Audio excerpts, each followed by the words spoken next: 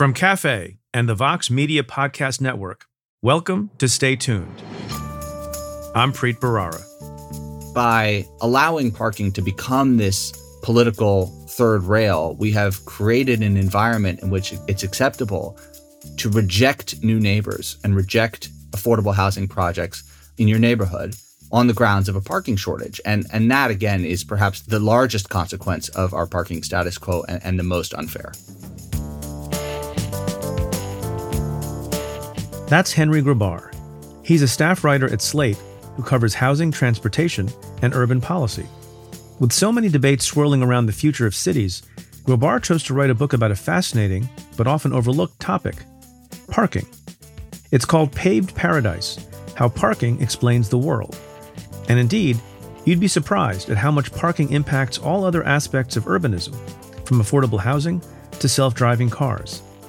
I spoke with Grabar about the outsized role that parking has played in our country's urban landscape and what we can do to change that. That's coming up. Stay tuned.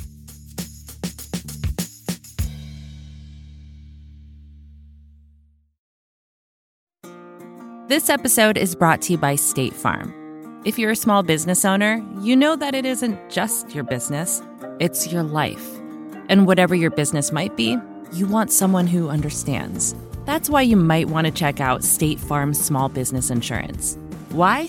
Because State Farm agents are small business owners too, living and working in your community. That means they know what it takes to help you personalize your policies for your small business needs. Like a good neighbor, State Farm is there.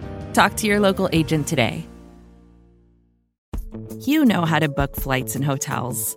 All you're missing is a tool to help you plan that unbelievable travel experience. That's why you need Viator. Book guided tours, excursions, and more in one place. There are over 300,000 travel experiences to choose from, so you can find something for everyone. And Viator offers free cancellation and 24/7 customer support for worry-free travel. Download the Viator app now and use code Viator10 for 10% off your first booking in the app. Find travel experiences for you. Do more with Viator. Now let's get to your questions. This question comes in an email from Ben, who writes, "Dear Preet, in case you haven't heard by now, your given name is the answer to a clue in last week's crossword puzzle in The New Yorker. The intersecting answers are RPM, Pure, Elites, Noshes, and Toasty. My question is this: if there are additional indictments of Trump, what are the chances of any of the other three cases coming to trial before the November election? Could any of those cases be expedited in consideration of their importance to the national polity?" So first of all, Ben, thanks for your congratulations on being in the crossword puzzle. A number of people did point that out to me. It kind of tickled me. I will admit, though, that I don't do crossword puzzles, neither the New Yorker crossword puzzle nor its cousin, the New York Times crossword puzzle. But every day, as often as I can, and it's most days, I do the Wordle and I do the New York Times spelling bee. Now, on to your question. So there is one current pending indictment, as everyone knows, in Manhattan, brought by the district attorney, Alvin Bragg. And that case was brought not that long ago. There's been some haggling about when the trial would take place. We now have a trial date set, March 25th of 2024, smack in the middle of the primary season, in which Donald Trump, the defendant in that case, will be facing a whole slew of opposition candidates. Now, I think there's some question as to whether or not it will really happen on that date. Trial dates slip all the time. And even though we have that date set, depending on what kinds of motions are made and depending on what kinds of decisions are made on those motions and what kinds of appeals are made on the decisions of those motions to the extent they're appealable, that could get pushed as well. So I'm not at all assured that even the current pending indictment will be brought to fruition in terms of a trial in March of next year or even sometime by the middle or late part of next year. Now, with the other three potential pending investigations, whether or not they blossom into full-blown indictments still remains to be seen, but there's a lot of recent reporting and tea leaf reading that's been going on, suggesting that the Mar-a-Lago documents case might be brought in the near term. And we have a lot of signaling going on from the Fulton County DA in Georgia that a case will be brought with respect to the Georgia election sometime in August. So just doing the math compared to the Manhattan DA's case, which trial is set about a year out from the date that the indictment came down, it's looking more and more tight with respect to those two matters as to when there might be a trial. I think the likelihood of there being a trial before the election with respect to the other pending investigations that have not yet turned into indictments is low. Now, part of this is going to depend on what Donald Trump and his team wants. He's a defendant. Our system, in many ways, not in every way, but in many ways, bends over backwards to try to be fair to the defendant. And if he needs more time or he makes arguments related to the election, those might not fall on deaf ears. Judges in the various other cases, should they come to pass, might be sympathetic to claims that it's very, very difficult to resolve this matter close in time to an election, that it works some unfairness against the former president. I don't know that that will succeed. I don't know if it won't. But I think the judges will have to listen to those considerations. If, on the other hand, Donald Trump and his team thought it was worthwhile and better for him to try the case more quickly and get it out of the way and perhaps become exonerated in advance of the election, I think there's a decent chance that the case would be brought and the trial would be had before the election. There's a famous example of this in a case that otherwise went south and was a big black eye for the government some years ago. There's a sitting senator, the senior senator from Alaska, Ted Stevens, was charged by the Justice Department in an election year. And he asked for and received an expedited trial because he thought it was in his best interests. The trial didn't go well for him, but ultimately the case was thrown out because of a lot of improprieties that were found by an inspector general report, and the case was dismissed. So a lot of this is going to turn on when the indictment is brought, if it's brought in each of the pending cases, and what the view of Trump and his team are. More consideration given to him if he wants to expedite, but I suspect he will find it politically more viable and more advantageous to have the charges pending with each successive primary and even the general election itself. This question comes in an email from Fred, who writes, I have twice over the last months asked you to do a show about the Hunter Biden affair. I don't think you ever responded on air and certainly didn't communicate with me at all. I'm a devoted listener of your podcast, not a right-wing conspiratorialist. Simply put, we the people deserve an impartial review of the situation. We haven't gotten one. Why don't you explore this? At the least, you could spend a moment and email me that the Hunter affair isn't relevant to your podcast if that's the reason. Well, Fred, thank you for your very frank statement in an email. We get a lot of requests on a lot of points and a lot of issues and a lot of topics. We can't cover them all on this particular show, and we can't respond to every email, so I apologize for that. But we have spoken about Hunter Biden at length on the Cafe Insider podcast with Joyce Vance on multiple occasions. And I typically weigh in on the matter when a big piece of news breaks. There hasn't been a lot of news recently, but back in March of 2022, when the New York Times reported that Hunter Biden had paid off a significant tax liability, even as the grand jury continued to gather evidence in a wide-ranging examination of his business dealings, we talked about it. Joyce and I spent a good portion of that episode discussing the likelihood of charges. There's also a potential gun charge that we also talked about. And then a few months later, in October of 2022, the Washington Post reported that one or more agents in the Biden case believed that there was sufficient evidence to bring charges in two categories. As I mentioned, one relating to his taxes and another relating to false statements he may have made in connection with purchasing a firearm. So we spent a lot of time there, but I apologize that it didn't come up that often in Q&A on the Stay Tuned podcast. But now it's June of 2023, and we still don't know whether Hunter Biden will face charges. What we do know is there's a serious investigation that's been underway for a long time, very significantly with respect to how you view the fairness of the investigation and the relevance of the fact that Hunter Biden is related to the head of our government, Joe Biden. Just to remind everyone, of all the U.S. attorneys in the country, only a very, very, very few were retained. And one of them, retained from the Trump years, is the U.S. attorney in Delaware. And part of the reason that Joe Biden didn't, as is his right, and is every president's right, didn't replace the U.S. attorney who's investigating his own son, his own flesh and blood, is that that would look terrible.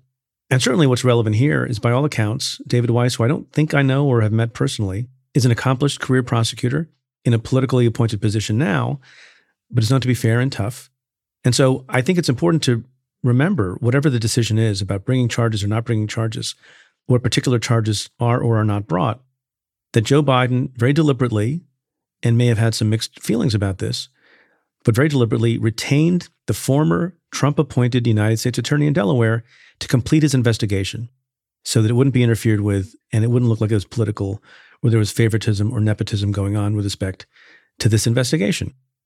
At the end of the day, we'll have to see what charges are brought or not brought.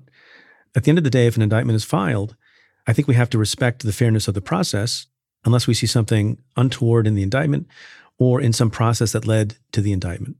So that's all we know so far. My recollection is that Joyce and I were a little bit skeptical about the false statement charge with respect to a firearm. I, for one, don't know enough about what the tax charges might be, don't know what the evidence is. Like all of you, I look forward to a decision. And if there is a charge, we'll analyze it, I think, fairly and impartially, as we try to do with all cases that are brought and not brought. So I want to follow up on a question and answer I gave last week with respect to the scandal relating to the United States Attorney, or former United States Attorney in the District of Massachusetts, Rachel Rollins, who, as you'll recall from the podcast last week and otherwise from news reports, very serious allegations made about her conduct, violations of the Hatch Act, accepting favors, and a whole bunch of other things that are not commensurate with what the behavior and conduct of a Justice Department official should be. And I said last week, among other things, that it was very serious, it was very egregious, particularly the allegations that she tried to smear confidentially through press leaks a political opponent, an adversary of the person who replaced her as the local district attorney. And I also said, I wasn't sure any laws were broken of a criminal nature. And I want to clarify that because I did last week explain that one of the most egregious parts of the story, as alleged, was when the investigation was taking place by the Inspector General's office at DOJ, it appears, and it's alleged, that Rachel Rollins lied about her conduct and her behavior, and that she apparently was not aware that there were text messages about the leak to the press. And when she found those out, it sounded like she became more forthcoming.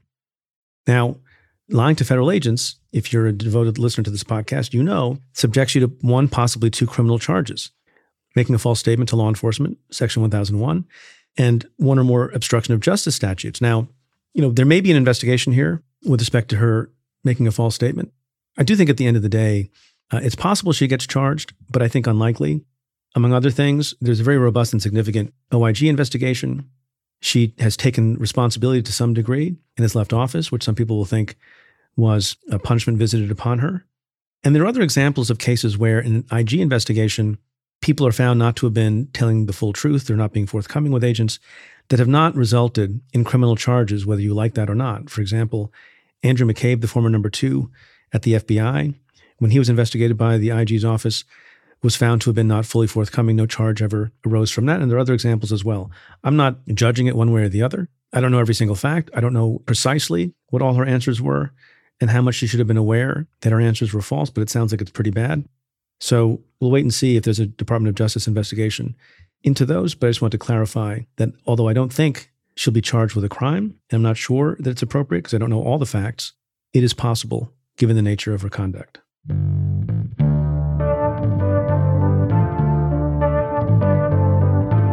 I'll be right back with my conversation with Henry Grabar.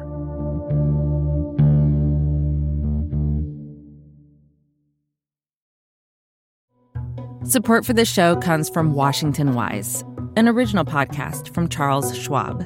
Decisions made in Washington affect your portfolio every day. But what policy changes should investors be watching? Washington Wise, an original podcast for investors from Charles Schwab, tracks the stories making news right now and breaks them down for the average investor.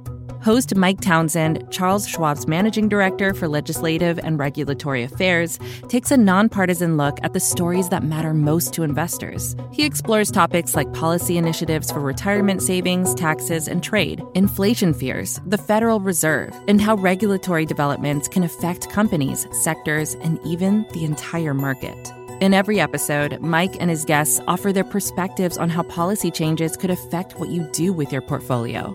Download the latest episode and follow at schwab.com/WashingtonWise or wherever you listen.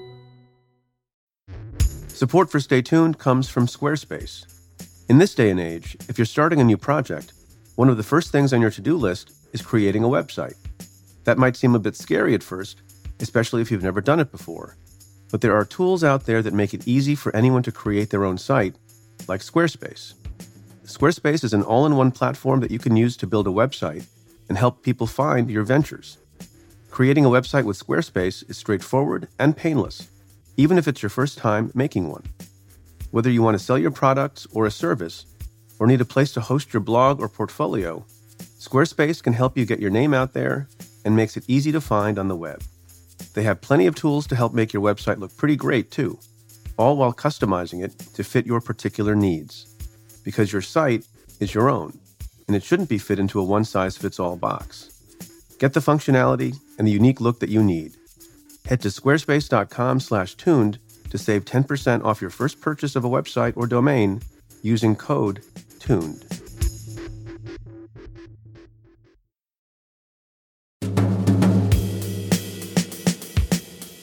We rarely talk about parking, but a new generation of urbanists is re-examining our relationship to cars and to the places we put them. Henry Grabar is an urban policy reporter at Slate. He's out with a new book on how our obsession with parking has made cities uglier, more expensive, and less livable.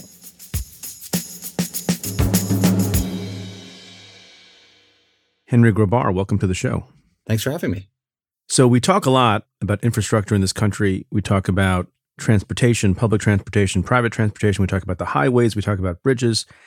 And one thing we don't seem to talk a lot about, but that you are expert on, and we're going to explore at some length, which may surprise people, is parking. Parking is a big deal, isn't it? Yeah, and it's always been ignored by everybody who is thinking more seriously about quote unquote more serious types of infrastructure. So, well, not that's you. Nothing new. You're not ignoring it. Don Shoup, who is the Pope of parking studies, likes to say, "I'm a bottom feeder, but there's plenty of food down there." I think that's what lawyers say too. Well, there you go. Parking lawyers. There's probably a few of those out there. So we'll get into why this is of interest to you, but just to give people a sense of scale about how much land and attention and cost is attributable to parking in this country. I think you write in your book, in terms of square footage, there is more housing for each car in the United States than there is housing for each person. The country builds more three-car garages than one-bedroom apartments. Tell us more about how much we spend in terms of land and space and cost on parking.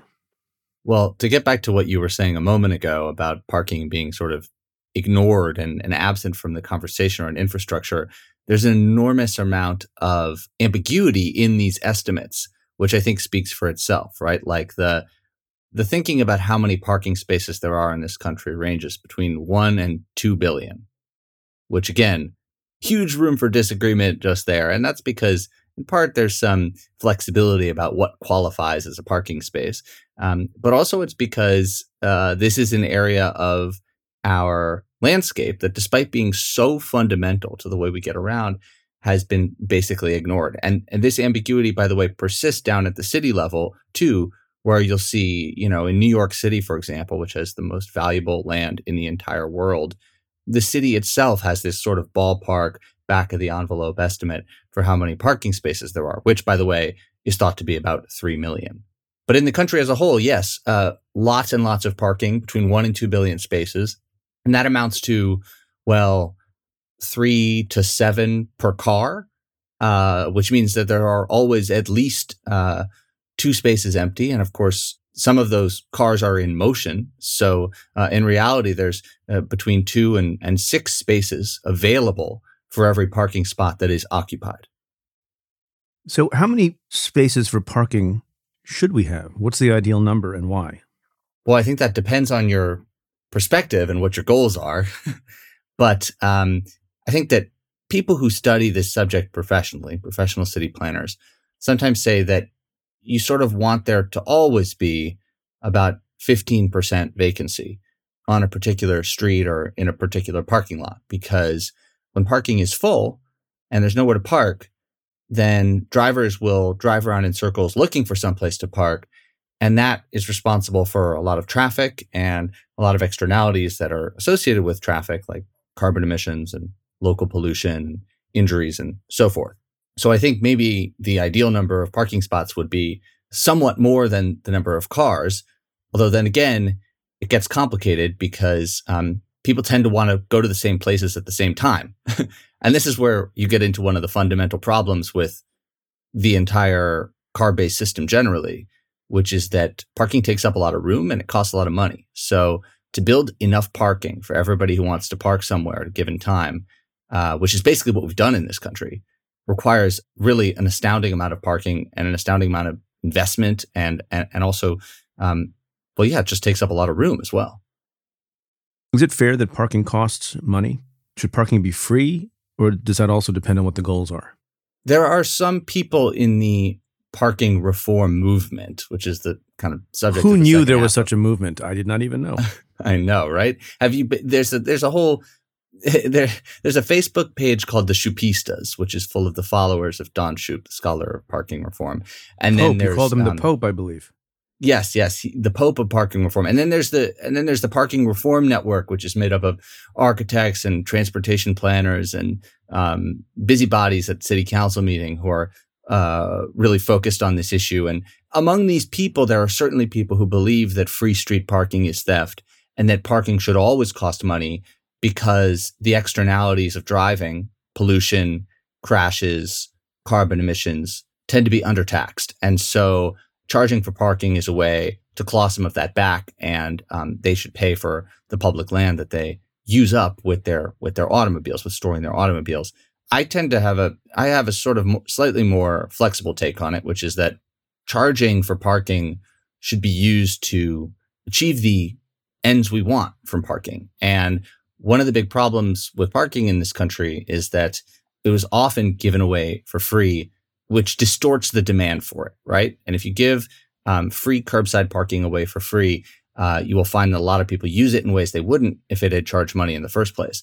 Now, this was the original purpose of the parking meter, was to manage the street, not as subsequently happened to raise a bunch of money, but actually to help organize the way that people park so that the people who were parking for a longer amount of time would park further away, and the people who were parking directly in front of their destination would pay a small premium for that great access. So in that context, charging for parking it's not a question of fairness, it's a question of management. And then with respect to private property, right? I mean, we'll get into this soon, I'm sure, but there are these laws that compel builders to provide parking. They don't necessarily say it has to be free, but they require it to be built, and that functions as a massive subsidy. And that may seem free to you because it's given away by the developer when you buy a unit there, but it sure costs money to build, and that has actually been bundled into the price of your rent or the price of your of your condo. So obviously, the parking issues must be different depending on whether you're in a rural area, suburban area, or a city. Let's talk about the cities first, and it's what I know best. And you already referred to New York City as having the most expensive land in the world. As between curbside parking and garages, you write about this. Why does it make sense that curbside parking is either free or quite cheap as compared to a garage? And I don't know if you want to tell people who are not from New York how much it costs to park near Lincoln Center or near Times Square or the Theater District for like 3 hours in New York. Oh boy, I would guess it's probably on the order of $40 to $70. Does that sound right to you? It sounds low. Well, garages are very expensive in New York, and that's because that's what land is worth in New York City.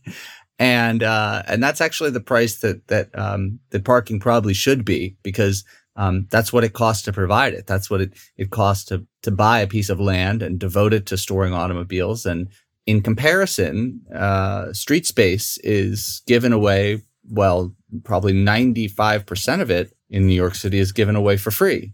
And that which we do charge for in New York goes for, say, maximum $4 an hour, which again creates this situation where there's tremendous incentive to drive and drive and drive until you find a curbside parking spot. You are going to save. Isn't it your estimation, I think it's your estimation, that some substantial percentage of drivers downtown in Manhattan on any given day are people looking for parking? There have been a number of studies of various cities that suggest that approximately a third of traffic in congested areas.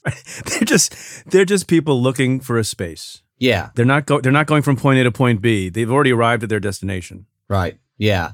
And I think that clocks for me. I mean, every time I drive someplace in Manhattan, you got to build in what I would safely build in 10, 15 minutes to make sure I have a place to leave the car. And, we could talk about, obviously, that creates a lot of traffic congestion, and the congestion, again, saps the city's economy in a fundamental way. But on the other hand, the scarcity of parking in Manhattan certainly also dissuades many people from driving in as well. So it sort of goes both ways. So Eric Adams, the mayor of New York City, should he immediately enact policies that would increase the price of parking at the curb and give subsidies to private garages so that people can park more cheaply in garages, or does that not make any sense either? I would not start by giving subsidies to garages. My thinking is that if you were to charge even a little bit for curb parking in residential neighborhoods, you would see a lot of people reassess their thinking around car ownership, right? Like, New York is a very anomalous place because most people who own cars do not use them to get to work. Let's start by saying the majority of households in New York City do not own cars. And then within that minority that does own cars, there's an even smaller minority that uses them to do their job or get to work every day. And so a lot of the cars that are stored on the streets of New York City are sort of there. It's car storage. I mean, that's what a lot of this curb is being used for. And I think in that context, it would make a lot of sense to charge for that real estate, both because you would encourage car owners to make decisions on the margin about, do we really need 2 cars in this family, or could we get by with 1? Do we need to park right here on this busy strip adjacent to a commercial district, or could we park further away at a location where the parking is a little easier to find, it's a little less convenient? Perhaps it makes sense for some of these people to park their cars in garages. As those changes begin to happen, I think you would see streets open up, people would find parking more quickly. And in the long run, the city would be less congested because fewer people would be owning cars and driving them. And once you have a car that's parked in front of your house, you'll use it to do errands that you might have otherwise done on foot. I mean, everybody knows that feeling. Once it's convenient for you, you will make those decisions that way. Let's talk about some of these laws that you mentioned that I didn't really have an understanding of until I read your book. And by the way, I haven't mentioned your book, Paved Paradise, How Parking Explains the World, which is where a lot of these ideas are contained. When people build things like housing or shops or office buildings, etc., in almost every jurisdiction in the country, as you write, there is a requirement to build a certain amount of parking along with that new building. Can you explain how that works and why that is? It's exactly as you said. There are complex tables embedded in city zoning codes that dictate how many parking spaces must come with, for example, a restaurant, an office, a home. And then there are a variety of more obscure uses like, a tennis club or a funeral home or wastewater facility, what have you, right? And all of these numbers were devised at mid-century when cities were overwhelmed by the number of drivers and the number of people trying to park. And they thought, well, let's force the private sector to solve this problem for us. And let's make sure that as new development occurs in the city, that those new neighbors who move in do not park their cars on the street and encroach on this precious public parking supply that we, the existing city residents, rely on and have claimed for ourselves. And does this make sense? Well, it's had a number of pretty bad effects on the American city. And we could start by talking about simply the cost of providing parking, right? I mean, $30,000, or to be precise, $27,900 is what it costs per parking spot to build a garage in 2022, according to WGI, which is a consultancy of parking construction experts. And that's on average throughout the country. And so when you look at places where construction is much more expensive, and especially if you look at what it costs to build parking underground, those costs rise significantly. And when you require parking with every new building or renovated building, you are passing those costs on. You are raising the cost of construction and development, and you are eventually passing those costs on in the form of high rents and high home prices, and eventually making that part of the cost of doing business, paying for all that parking that gets built. So that is super expensive, and that obviously has an enormous drag on how much it costs to build things in this country. One of the externalities here we should get to, because the parking situation we're talking about, some people might think, well, it's not that important, it's only about parking. What is the degree to which these parking rules cause people to oppose other good development of housing, other good projects? Could you explain that? Because that's something that I had not appreciated, and it's actually a big deal that goes much, much, much farther beyond parking itself. Right. So parking is obviously a direct cost, right? 10 to 20% of your rent is going into this required parking if the required parking is getting built. The other thing, though, is that the reason the parking is required is because the neighbors do not want new people coming to the neighborhood if they're going to be parking their cars on the street. And anybody who's been to a community meeting in an American city where a new residential development is being discussed can tell you that when people think about the possibility of having new neighbors, they imagine them as coming in parking spot sized packages. And in fact, the concern about whether people are going to come and take your parking spots, yours in quotes there, because it's just parking on the street. It's public. It belongs to everybody. But that concern is a major motivating factor in NIMBYism and in saying no to new apartment projects. And you see it constantly. And this is true both for projects that come with an adequate number of parking spaces according to the code, but it's especially true for the kind of infill, missing middle, affordable, vernacular housing that characterized most American cities until the post-war period, right? Brownstones, triple deckers, 3 flats, courtyard apartments, all this stuff was never built atop a pile of 4 stories of parking garage. And those are the projects that tend to arouse actually the most opposition in these neighborhoods because parking has become such a political third rail and people feel so entitled to those spaces on the street. When you say NIMBYism, of course, you're referring to not in my backyard-ism, right? Yeah. And so NIMBYism encompasses more than just parking, but has become such a major force in American political life that it seems to be redefining the population geography of the entire country because housing costs have diverged so significantly between the cities and states that don't build, places like California, cities like Boston and New York, and the places that do, like Dallas and Houston and Orlando and the Sun Belt. You cite to the Parking Reform Network, you've mentioned it already, and somebody who works there is saying part of the problem or the collection of problems associated with parking is this, quote, we undervalue parking, we don't share parking, and we don't tell people where it is, end quote. And then you go on to explain what each of those mean. Could you do that for us?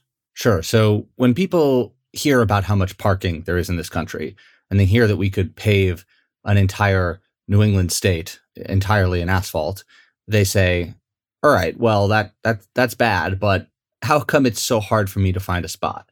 And I think that's a very fair question.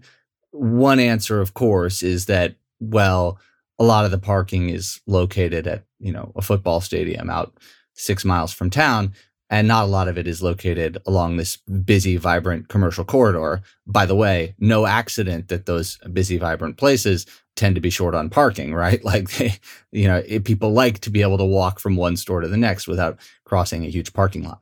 But I digress. When people ask that question, I think there's 3 answers. Why is it so hard to find a parking spot if there's so much parking? The first one is that parking is too cheap. Again, going back to the concept of the parking meter, many consultants who study these neighborhoods and perform parking studies, which is a constant demand of local governments across the country because they hear from businesses and residents that there isn't enough parking. They can't approve new developments until the parking situation gets remedied. And they do these studies and they find without fail that even on the busiest days, 40% of the spots are available, 60% of the spots are available. And the issue is that they're often just not available right on that commercial strip in front of the restaurants and the businesses, et cetera. Now, what can you do about that? You can install parking meters. And what parking meters do, if they're priced properly, which is to say if they're priced high enough to create vacancies, is they push people who are going to park all day to park a little further away. And that cost for them, the cost of walking from a parking spot to their business or their place of employment, gets amortized over the course of the day, right? If you're parking for 8 hours, a 5-10 minute walk means less to you. And that way, somebody who comes just for an hour, 45 minutes, can always find a parking spot in front of where they're going. And even if they have to pay a little bit for it. So charging correctly is a huge component in making sure that the parking stock, which is ample, gets effectively utilized in a way that there's always a spot for someone when they want one. Second is the issue of mismanagement and sharing, right? And so what does that mean, sharing and not sharing? Well, one thing that happened with these parking laws is that they required every single building to come with its own parking supply. And so the parking stock is by design bifurcated between various businesses, homes, institutions, offices, etc.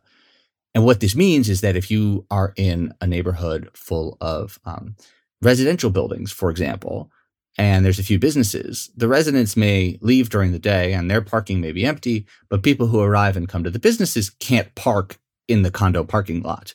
And similarly, right. I go to my dentist and there's like 4 spots. It's a freestanding kind of like a residence in Westchester. Mm-hmm. And there are like 4 spots, but there's lots of other parking around, but they're not for the dentist's office. Right. And that's everywhere. Yeah. And everybody knows this. You drive into the parking lot and it says these spots are reserved for Sam's Subs or whatever it is.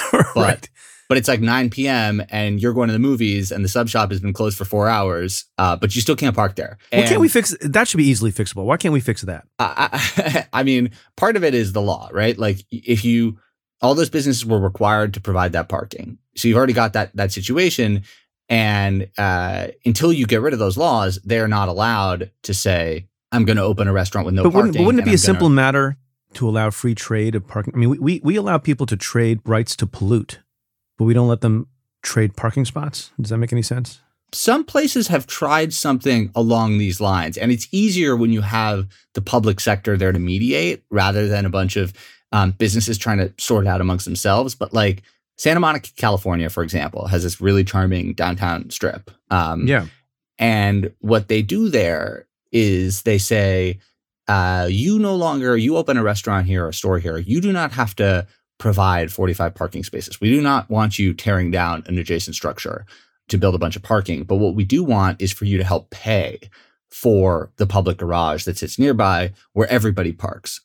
And that's a good way to get everybody who's coming, at least if they're going to be there for a few hours, into this big public garage. And that way you've effectively got these businesses sharing the parking, and then the parking can be utilized more effectively over time because what belongs to a business in the morning can belong to a restaurant at night. And then what about this last part? We don't tell people where the parking is. I think I know what you're getting at, and people will recognize this problem. But could you explain that? Well, I think one thing that's fascinating about parking is that it seems like so much of our lives have been kind of optimized online, and you can look up like exactly what you're going to order at the restaurant, and there's a rating for every dish, and Google Maps will tell you exactly how long it's going to take you to drive somewhere. And then parking is this totally opaque system that is like really hard to understand and is not included in your driving directions. And well, there's a P. You can find, at least in New York City, you can find the big garages denoted with a P on Google Maps and on Waze, but that doesn't tell you anything at all about street parking. Yeah, and it doesn't tell you exactly where you should be parking for the amount of time and the price that matter to you. And all that has been sort of the domain of, local expertise. And, as a native New Yorker, I take some pride in that, being able to say, oh, you're coming here on a Sunday afternoon. Well, here's where you're going to be able to park, and here's where it's going to be tough, and here's how much you're going to have to pay, et cetera. But if you're running a system and you're trying to make it used most efficiently by a lot of people who may not have that intimate familiarity with, the particular rules on one street, and few do, then you've got to make this really obvious to people. And so I think there's a couple things that are happening on this front that are good, right? Like one is obviously cities can put up big signs saying free parking is this way, convenient paid parking is that way, the public garage is over here, et cetera. The other thing is that there are these now digital intermediaries who are beginning to sort this out. And I think that's a step in the right direction as well. Because ultimately the idea that you're going to drive somewhere and just go around in circles while you try and figure out where to leave your vehicle is kind of ridiculous. And again, is associated with a lot of bad effects. I mean, I've been living and working in Manhattan, living and or working in Manhattan for over 30 years, like 33 years. And I still get confused with the rules, alternate side of the street parking, and whether I can park on a particular street and for what hours.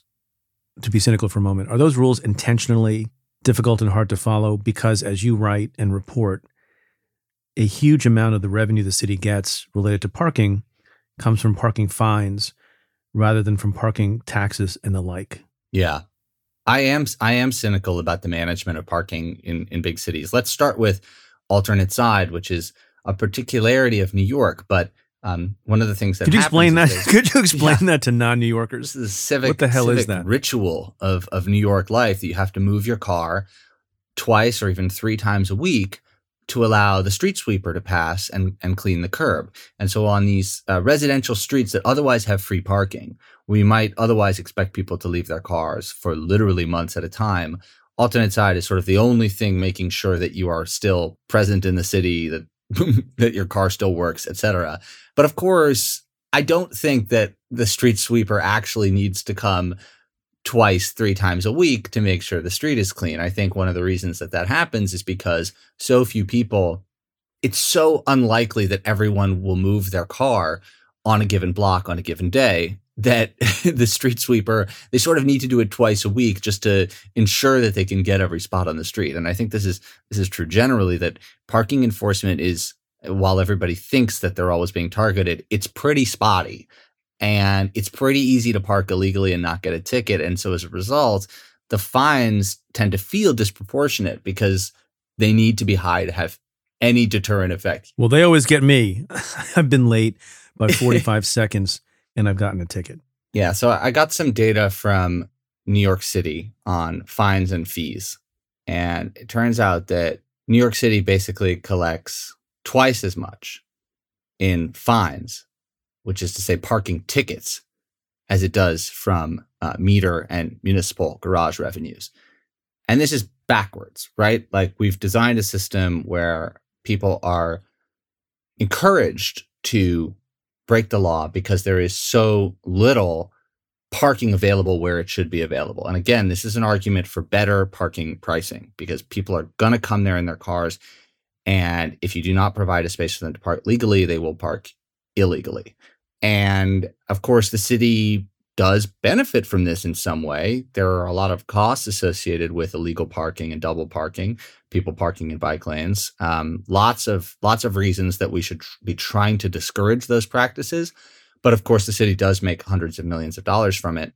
And even there are some delivery trucks which have a special program with the city that permit them to basically handle all these fines en masse with a sort of reliable payer discount if they promise not to go to court. And so there is this kind of, it has been institutionalized, this idea that illegal parking is part of the cost of doing business in New York, and there's no other way to do it. I think you're right. There are like 3 or 4 companies, Amazon, Peapod, maybe a couple of others, that represent a substantial percentage of all the fines related to parking in New York City. It's massive. We're talking a single box truck doing business in New York City can amass tens of thousands of dollars in fines a year. And so that suggests a number of things. And that's, first of all, that's just the times they get caught. So that's part of it. But also, to me, that suggests that the city desperately needs to create loading zones. And this is not just New York, but this goes for Boston, San Francisco, DC, et cetera. It is essential to create loading zones where this growing economic force of people getting things delivered, not to mention pick up a drop off from Uber and Lyft, can pull over and not get a ticket, and also not be blocking traffic and not be blocking a bike lane. Because whatever you think of the ticketing, and if you think that's unfair, that's one thing. But it does cause an enormous amount of congestion to have all these cars illegally parked all the time. But I guess the sort of conflict of interest there is that if the city does create loading zones, then, you know, if they make it easier for delivery trucks to park, they do sort of they would lose hundreds of millions of dollars in fine revenue. But I would argue the cost of congestion is greater still.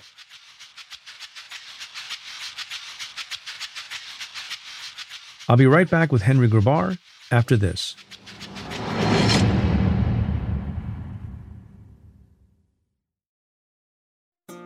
This episode is brought to you by State Farm. You've heard it before. Like a good neighbor, State Farm is there. But it's more than just a tagline, because State Farm agents are small business owners themselves who live and work in your community. And if you're in the market for small business insurance, who better to work with than an agent who understands what it takes? State Farm agents can help you create a personalized insurance plan that fits your small business needs and budget. Talk to your local State Farm agent today about small business insurance. Like a good neighbor, State Farm is there. Vacations can be tricky. You already know how to book flights and hotels, but now the only thing you're missing is, the actual travel experience. Because is it really a vacation if you're just sitting around like you would at home? You need a tool to get the most out of your time away. That's where Viator steps in. You can book guided tours, activities, excursions, and more in one place to make your trip truly unforgettable. Viator has over 300,000 travel experiences to choose from. Everything from simple tours to extreme adventures and all the niche, interesting stuff in between. So you can plan something that everyone you're traveling with will enjoy. Real traveler reviews give the inside scoop from people who already been on the experiences you're considering, so you can plan with confidence. Free cancellation helps you plan for the unexpected. And 24/7 customer support means you can travel worry-free. Download the Viator app now and use code Viator10 for 10% off your first booking in the app. Find travel experiences for you. Do more with Viator. So I have a dumb question. When someone parks in a parking garage, a private parking garage, and they get charged for that, that money goes to the owner of the parking garage company. But there's a tax, and the tax goes in part to the city, right? If you park on the street with a parking meter, the revenue from those parking meters goes to the city. Am I right? Yeah. So if they just increased the price of parking, and by the way, don't yell at me if you don't like this idea, but I'm just playing it out with my guest. If they increased in a sort of rational way the price of parking and made it at least somewhat in line with what a private garage costs, instead of being 1/10 of the price or 1/15 of the price, couldn't they make up the difference in terms of lost revenue? Lost revenue from people no longer receiving those fines for being double parked. Yeah, I mean, look, if parking is a route to not just car storage, but also revenue for the city, isn't it more efficient to just charge people more for curbside parking, which doesn't require having, officers and cops to come and ticket your car? That sounds right to me. When San Francisco tried something along these lines, San Francisco has a bunch of municipal garages downtown. And what they did was they raised the prices of the parking meters to try and free up spots in these busy locations, try and cut down on double parking, cut down on circling, et cetera. People freak out? What actually happened was lots of people started parking in the garage instead, and they sort of inverted those prices, and they made the garage cheaper than the street, which aligns actually with people's preferences. Like everyone would rather park on the curb in front of where they're going than park on the 6th floor of some smelly garage, right? But you have to have the prices reflect that preference, right? So the meters should be more expensive than the garages. Now, obviously, New York has a lot of private garages. You can't tell those people what to charge for it. But I agree with you to some extent that if you charge more for on-street parking, the revenue from the fines would surely go down. But of course, the revenue from the meters would go up. And to me, that seems like a better system all around and one that people have more faith in. And I think one of the things that's so irritating about parking is the unpredictability of it. You don't know, you never know when there's going to be something available for you or not. And that's a problem that could easily be solved by charging the right price, a demand-based price for this precious street space. Is there an argument that we should make parking in cities just as difficult as possible, either by removing spots from the curb, having fewer garages, or charging very high prices, because the goal ultimately is to be as car-free as possible, both because of the environment and also because of wanting to have a nicer lifestyle in the city? Like why is, I'm not saying that's what I would propose, but is there an argument that you should do everything possible to reduce parking, to reduce cars? Well, it is certainly true that if you make it challenging to park, that fewer people will drive. Now, I think the conflicting thing that cities are dealing with is they're weighing the positive effects of limiting traffic, which is to say cleaner air, fewer people getting run over or hit by cars, fewer greenhouse gas emissions, higher quality of life, and nicer streets, versus the right of access, which is also important. And of course, to the extent that people need their cars to get where they're going, a functioning economy. Now, right, but whose right of access? And I'm somewhat ignorant here. generally speaking, and not always, but generally speaking, let's talk about Manhattan, not the other boroughs for a moment. If you have a car and you're coming to work or shop or see entertainment in the city in a car, you're not poor, right? Because you can afford, the car, you can afford to pay the tolls if you're coming from outside of the island, and you can afford to pay the parking. Locals don't have a car. I mean, I didn't have a car until I was 36 years old because I was living in Manhattan. So who are you disenfranchising if you take away the right of access by vehicle? Well, I tend to agree with you that I think the idea of the car as this kind of blue collar symbol is a bit overplayed by New York City politicians. The statistics show that most people who drive to work in Manhattan do indeed have plenty of disposable income, and that most people who don't take subways and buses. And by the way, people who take buses are directly disadvantaged by the priority we accord to street parking because it prevents us from creating, lanes dedicated to bus rapid transit. The average speed of a city bus in New York City is 7 miles an hour. So there is a direct cost associated with that. But I think it is also true that where we're at right now, there's lots of jobs that still need to be done with cars. And there is also an unfortunate correlation between transit access and real estate prices. And so it is true increasingly in Brooklyn, for example, that people are being priced out of the neighborhoods with good transit access and into places where they do have to depend on their cars. And again, I think that's a small minority of people, especially the ones driving into Manhattan.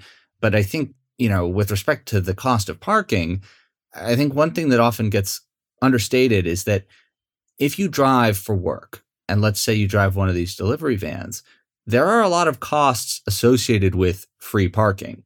One of them, of course, is all the tickets you get because it's impossible to find a space. Another one is you're stuck in traffic constantly, which adds to the cost of doing business. And finally, perhaps the more abstract one is that by allowing parking to become this political third rail, we have created an environment in which it's acceptable to reject new neighbors and reject affordable housing projects in your neighborhood on the grounds of a parking shortage. And that, again, is perhaps the largest consequence of our parking status quo and the most unfair. I want to talk about two other quick things that are New York related and I guess city related that are consequences of our fetish with curbside parking. One is, and this is unpleasant for both people who are in New York and outside New York, and that's the rat problem. And as you write and others have suggested, and as I've observed for decades in New York, one reason we have a rat problem in New York is that in the city, we pile up our garbage on the sidewalks instead of putting them in containers at the curb. And my understanding of that is the reason is we would take away too many parking spots. Can you talk about that? Right. So for those of you who haven't traveled to New York City, we have this rather barbaric practice of stacking up all the garbage in big pyramids of stinking, leaking garbage bags. And the city has just released a study earlier this month saying that by taking away about 10% of the parking spaces on residential streets, we could get about 80% of the trash on those streets into containers, which would obviously free up the sidewalks and reduce all the food for rats, and besides have just produce obviously a nicer experience for anybody who's walking down the street. And I think most people's reaction to this, seeing this study, is never going to happen. 10% of the spaces, the cost is simply too high. Because parking. I mean, I think this is a stand-in for a larger issue, which is that if you were to frame the question differently and you were to say, what do you think of this practice of leaving the garbage on the street? Well, would you like to see this change? Right. Everyone would say yes. From the original position, you would say yes. I think people might say yes. And certainly if the situation were reversed and we had containers in the streets and people said, you know what? We're going to get rid of these containers. We're going to create 10% more parking, but we will throw the garbage all over the sidewalk and we will also have 1 billion rats. And well, that's a very profound, you're making a very profound point about change generally, that often the rational is sacrificed because of the nature of the status quo, right? Status quo bias is very strong. People tend to let their desire for free curb parking get in the way of a number of things that at the end of the day, they actually think are more important. And that includes cleaner streets, safer streets, better public space, places for kids to play, affordable housing. All this stuff is being hung up on this issue of curb parking. And obviously, there are a lot of people who really do care about curb parking, and it is the most important thing to them. But there's a lot of people who I think if they understand the trade-offs that are involved here, would actually come around to the idea that, you know what, maybe it is worth giving up a couple parking spots to put the trash in a bin. And we will see there is a pilot about to get underway in Upper Manhattan that's going to test this out. So we will see how people receive it and whether they think that the trade-off is worth their while. There's a particular trade-off, and we'll move on, that is at play right now. And that is, one of the very, very few silver linings, if you can say that, about the pandemic. All of a sudden, there was a flourishing of outdoor seating. And it became, many blocks started to look like Paris, not quite Paris because we have the garbage problem, but, lots and lots of seating at restaurants that some of them, many of them never had any outside seating at all. But the consequence of that is parking spots at the curb were taken away. And now that the pandemic has abated, I would like to see, and maybe I'm in a privileged position so I can say this, I'd like to see the outdoor seating continue and persist, but there's a fight, I guess, about whether or not those should be returned to parking spots. And how are we doing with that trade-off? It looks like New York City is going to decide that those patios can be in place during the summer months, but not during the winter. And I have mixed feelings about this. On the one hand, I think there's no reason that restaurants should necessarily have first dibs on curb space. That said, the way this program was rolled out, which made it really easy and cheap for restaurants to do this, has produced this really cool geographic equity that never existed before with sidewalk seating in New York City. Of course, there are more restaurants that have outdoor seating in Manhattan because there are more restaurants there. But there's also a lot of them in the Bronx and in outer Queens and in Brooklyn and in Staten Island. And I think those are places where this would not have happened if there had been permits to get, if there had been an annual construction and deconstruction period as there will be going forward. And so I'll be sad to see this become a a seasonal program, because I think it will decrease the number of people who participate, and it'll decrease the types of restaurants and the types of neighborhoods that participate. All that said, I do think that when I started writing this book, I thought it would be amazing if people could understand just how many things could be possible here at the curb if we could stop for a moment and consider it for something other than the storage of private automobiles. And in that context, the restaurant thing has definitely moved the Overton window. And not just in New York City, by the way. I was in Cincinnati last week, and Cincinnati has beautiful patios set up in parking spots. And that was not the case 5 years ago. How are electric cars, electric vehicles going to change the landscape, not only for driving and the environment and all that other stuff that we generally talk about, but how is that going to complicate our parking crisis? That's a great question. One thing about electric vehicles is that one of the top factors in determining whether somebody will buy an EV is whether they have access to charging at home. Obviously, most New Yorkers park their cars on the street, and that is also the case in places like Chicago and Philadelphia and San Francisco. Now, we could potentially provide some public charging along the curb, and New York City is trying to do that. They have built out a small network of curbside chargers, but they're pretty expensive to install. And to imagine them in every single curbside space is, financially speaking, a total impossibility. And secondly, would require permanently dedicating all that curb space to car storage, which I think right as a moment when we're starting to reconsider that would be a shame. So it's going to be really challenging. I think New York's going to have to find a way to install these things at cost, and also convince people to think differently about parking and try and share some parking, because it's never going to work that we have a charger installed for every car in this city. And it would be inefficient and incredibly expensive if we were to try and do something like that. But on the other hand, having people charge at the street is going to involve a totally new approach to thinking about parking. Is part of the problem, particularly in the cities, is that our cars are too big. You go to a European city and you will see lots and lots of these tiny little smart cars. I don't think I've ever seen a smart car in Manhattan.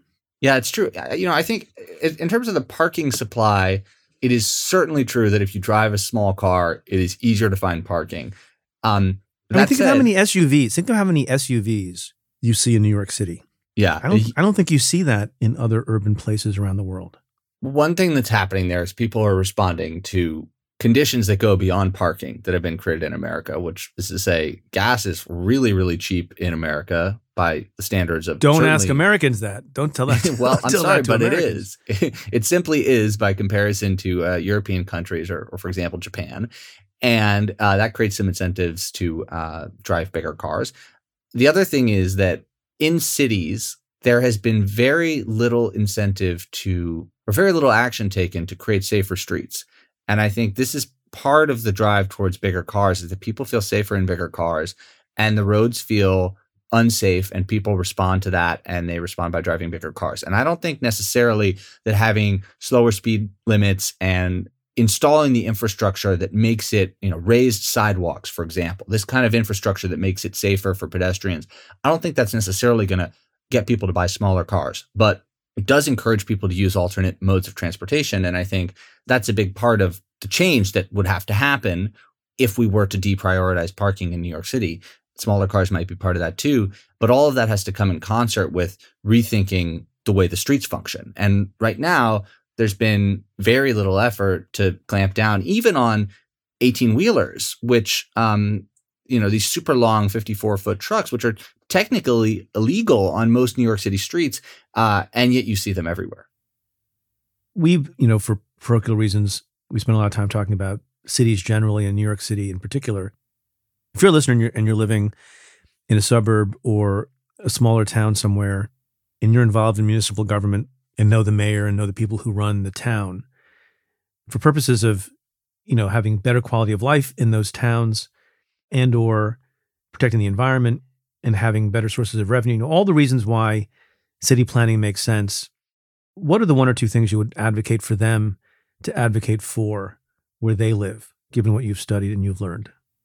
You asked me earlier if I think parking should cost something just as a matter of course. And here's where I would say, no, not necessarily. If you're in a place where, there's one shop downtown and there's a curb where people can park and there's only ever a couple of vehicles there at a time, I don't see why the town should put a bunch of parking meters there. I mean, that doesn't make sense to me. But I do think parking policy can have a huge effect on small towns and especially suburbs. And there's two reasons for this. And one is the parking requirement at this point is being rapidly undone in a lot of major American cities. Not New York yet, but San Francisco, Cambridge, Massachusetts, Seattle, Portland. There's a lot of urban places that are making a lot of progress on this. But suburbs generally have not followed suit. And that means that some of these rules are still holding back the development of, for example, missing middle housing, right? And suburbs are exactly the place where we really need to be increasing the housing stock and making room for more people to live. And the way we need to be doing that is with these types of missing middle forms that will diversify the housing stock, provide room for people to age in place, places for non-nuclear families to live, et cetera. And those buildings, again, are difficult and expensive to build when you're required to include 3 parking spaces for every apartment. So that's an important thing for suburbs. And the other thing is, in small towns, they often have historic buildings. Historic buildings often can't be reused and given a new life unless they're accompanied with all this parking, accompanied by all this parking. And what that means is that to effectively turn your old county courthouse into a brewery or something like that, you need to demolish the buildings next door. And that has a really terrible effect on the urban fabric in these places. And then finally, I guess, there may be places where parking is not sufficiently in demand to charge for it at the curb, but there's certainly lots of small towns and suburbs where that is the case. And again, you may have a downtown strip where you perceive you have a parking problem, but especially in these places, there's probably ample parking like 2 blocks away. And so what you really need to do is find a way to just charge even a little bit for those downtown streets and get people to leave their cars for the medium and long term just a little further away. And those changes can be super important in ensuring that those small towns, small commercial strips remain accessible and vibrant. Okay, final question for you. I saved the most difficult question for last, Henry. It is an age-old philosophical question. I don't know if it originated with Plato or with Socrates. Are you ready? Yes. I think one of those two ancient philosophers asked the question, why do we park on a driveway and drive on a parkway? Well, I've stumped Mr. Grabar. Let's start with park on a driveway. The word parking comes from the original function of those curbside, what we now call parking spaces, which were originally little plots of greenery, curb trees and plants and flowers and such. And so the reason that parking has its name is from the thing that it replaced, right? So it has this kind of like incongruously green name for what is unquestionably a pretty gray activity. And that is, so that's the answer to that question. That's why you park on a driveway. Now, the other thing we should say about driveways is that illustrates to me the fundamental fungibility of all this parking, right? Driveways are effectively the parking place in many single family homes, whereas the garage can be used as a tool shed, an office, a auxiliary bedroom or whatever. And that to me just illustrates the fact that you need to be able to think flexibly about that garage space. No city or suburb should be requiring single family homes to maintain that space as a garage. If they want to turn that into an accessory dwelling unit, someplace that, grandpa can live or that their young college graduate can live, they should be allowed to do that. And they shouldn't have to provide new parking to go along with it. And because the driveway suits just fine. And then why do we drive in a parkway? Now, why do we drive in a parkway? Yeah, you can pass if you like. I think there's an actual answer to that, which is that Is there? Yeah, because in the 1920s and 30s, when people like Robert Moses were building some of the nation's first highways, they recognized that it was really challenging to build these high-speed routes through urban areas, and that it was a lot easier to build them through parks. And so you wound up with a lot of roads going through parks. And additionally, people found it pleasant and thought it was kind of fun to drive through these highly landscaped environments. It was considered a kind of a getaway. So, all right. Well, there you have it. Henry Grabar, congratulations again on your book. Super interesting. Lots of issues that I at least had not thought about deeply. Paved Paradise, How Parking Explains the World. Thanks so much. Thanks for having me.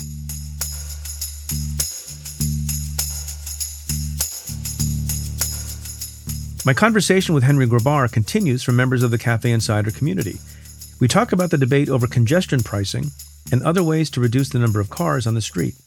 To try out the membership for just $1 for a month, head to cafe.com/insider. Again, that's cafe.com/insider.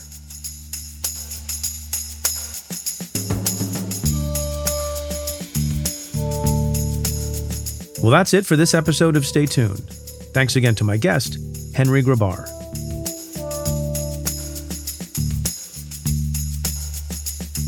If you like what we do, rate and review the show on Apple Podcasts or wherever you listen. Every positive review helps new listeners find the show. Send me your questions about news, politics, and justice. Tweet them to me at Preet Bharara with the hashtag AskPreet, or you can call and leave me a message at 669-247-7338.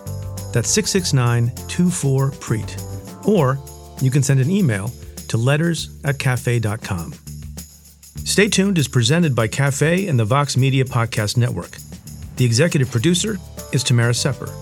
The technical director is David Tadashore. The senior producers are Adam Waller and Matthew Billy. The Cafe team is David Kurlander, Sam Ozer-Staten, Noah Azulai, Nat Weiner, Jake Kaplan, Namita Shah, and Claudia Hernandez. Our music is by Andrew Dost.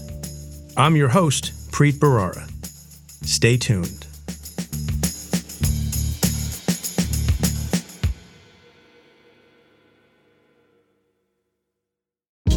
Hey, this is Scott Galloway, author, professor, entrepreneur, and most importantly, host of the Prop G podcast. We got a special series running on right now called The Future of Work, where I answer all your questions on, surprise, the future of work. Questions including, what are we missing when we work remotely? Or how do we handle work-life balance when a major opportunity comes knocking? From the provocative to the technical, we're offering insights you won't want to miss. So tune in to The Future of Work, a Prop G Pod special sponsored by Canva. You can find it on the Prop G Pod wherever you get your podcasts.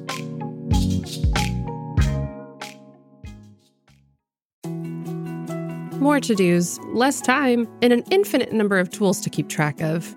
Sometimes doing business has never felt harder, but you don't need a miracle to hit your goals. You can just use HubSpot, because their all-in-one customer platform can make growing your business infinitely easier. Imagine this: high-quality leads, fast closing deals, wildly happy customers, and more benchmark-breaking quarters. It's not a miracle, it's HubSpot. Visit HubSpot.com to get started today.